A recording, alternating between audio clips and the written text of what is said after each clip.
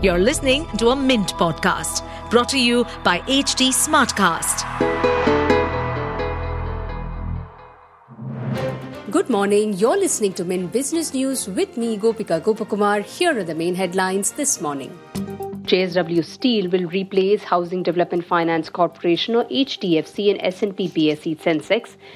It will be effective from July the 13th. The rejig is due to the completion of the biggest corporate merger of HDFC with HDFC Bank. Meanwhile, HDFC will be replaced with Zomato in BSE 100 index.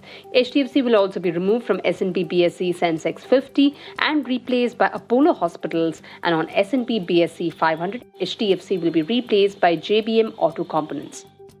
Godrej Consumer Products Limited or JCPL reported double-digit volume growth in its India business in the June quarter, with double-digit volume growth recorded in the home care segment and higher than mid-single-digit volume growth in personal care.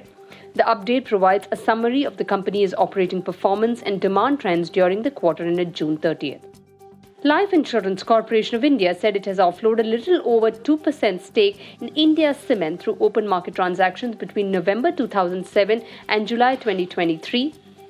The corporation's shareholding in India Cement has diluted from 5.87% to 3.83% of the paid-up capital.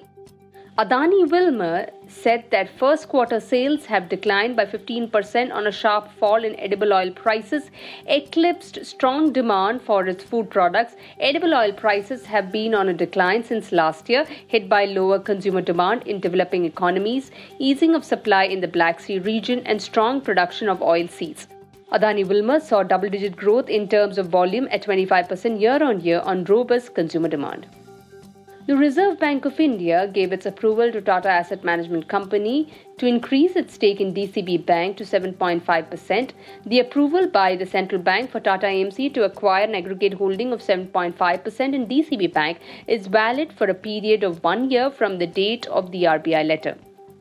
Tata AMC is also advised by the RBI to ensure that its aggregate shareholding in DCB Bank shall not exceed 7.5%. Biocon Biologics said it has completed the integration of the acquired biosimilars business from Viatris Inc. in over 70 countries in emerging markets, effective July 1st.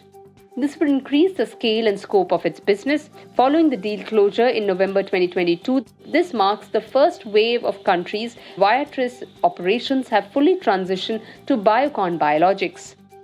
Leading infrastructure major KAC International, an RPG group company, said it has received new orders worth 1,042 crore rupees across its various businesses. The company forayed into the railway business, bagging its maiden international order for a signalling and telecommunication project in SAARC. Tata Power announced bagging a smart metering project worth 1,700 crore rupees in Chhattisgarh. The order has been awarded by Chhattisgarh State Power Distribution Company Limited. Joint venture company Asian White Cement Holding has been incorporated by Asian Cements in the name of Asian White Inc. FZE in Fujairah Free Zone, UAE. This would be for manufacturing, trading and exporting white cement. Asian White Cement Holding received trade license and certificate of incorporation for Asian White Inc. FZE from Government of Fujairah. Indian services sector contracted to a 3-month low in June but remained buoyant amid strong demand. S&P Global said India's Services Purchasing Managers Index fell to 58.5 in June from 61.2 in May. A figure of 50 separates expansion from contraction.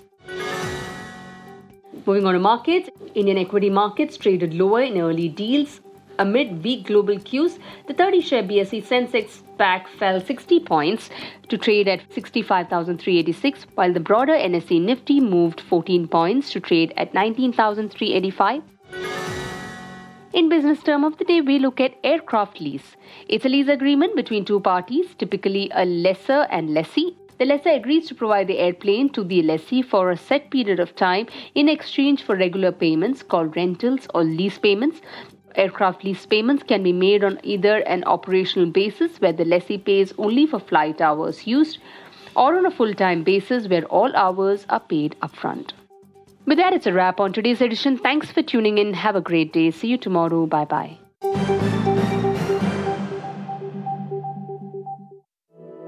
To stay updated on this podcast, follow us at HT Smartcast on all the major social media platforms.